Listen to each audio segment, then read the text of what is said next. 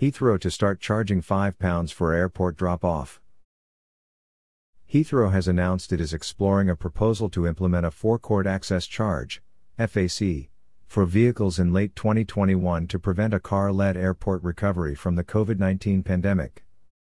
The charge, expected to be around £5, is part of several revisions to the airport surface access plan as a result of the near collapse in passenger numbers and £1.5 billion losses incurred in 2020. COVID-19 has sent shock waves through the aviation sector. As a result, Heathrow has reviewed all its planned investments, which were committed when over 80 million passengers were using the airport annually. This review has led to changes which recalibrate the airport's spending on surface access projects so that environmental impacts will continue to be reduced, whilst the business and colleague jobs are protected during this time with fewer passengers. Heathrow expects fewer cars on the road due to reduced passenger demand, but concerns around using public transport due to the pandemic present a new challenge moving forward. Responding to this, the FAC will replace plans for a Heathrow ultra-low emissions zone, HULES, announced in May 2019, although future emissions reduction schemes could be considered. The revised plan ensures Heathrow remains able to meet its long-term public transport goals and, other measures, including HULES, can still be implemented if needed.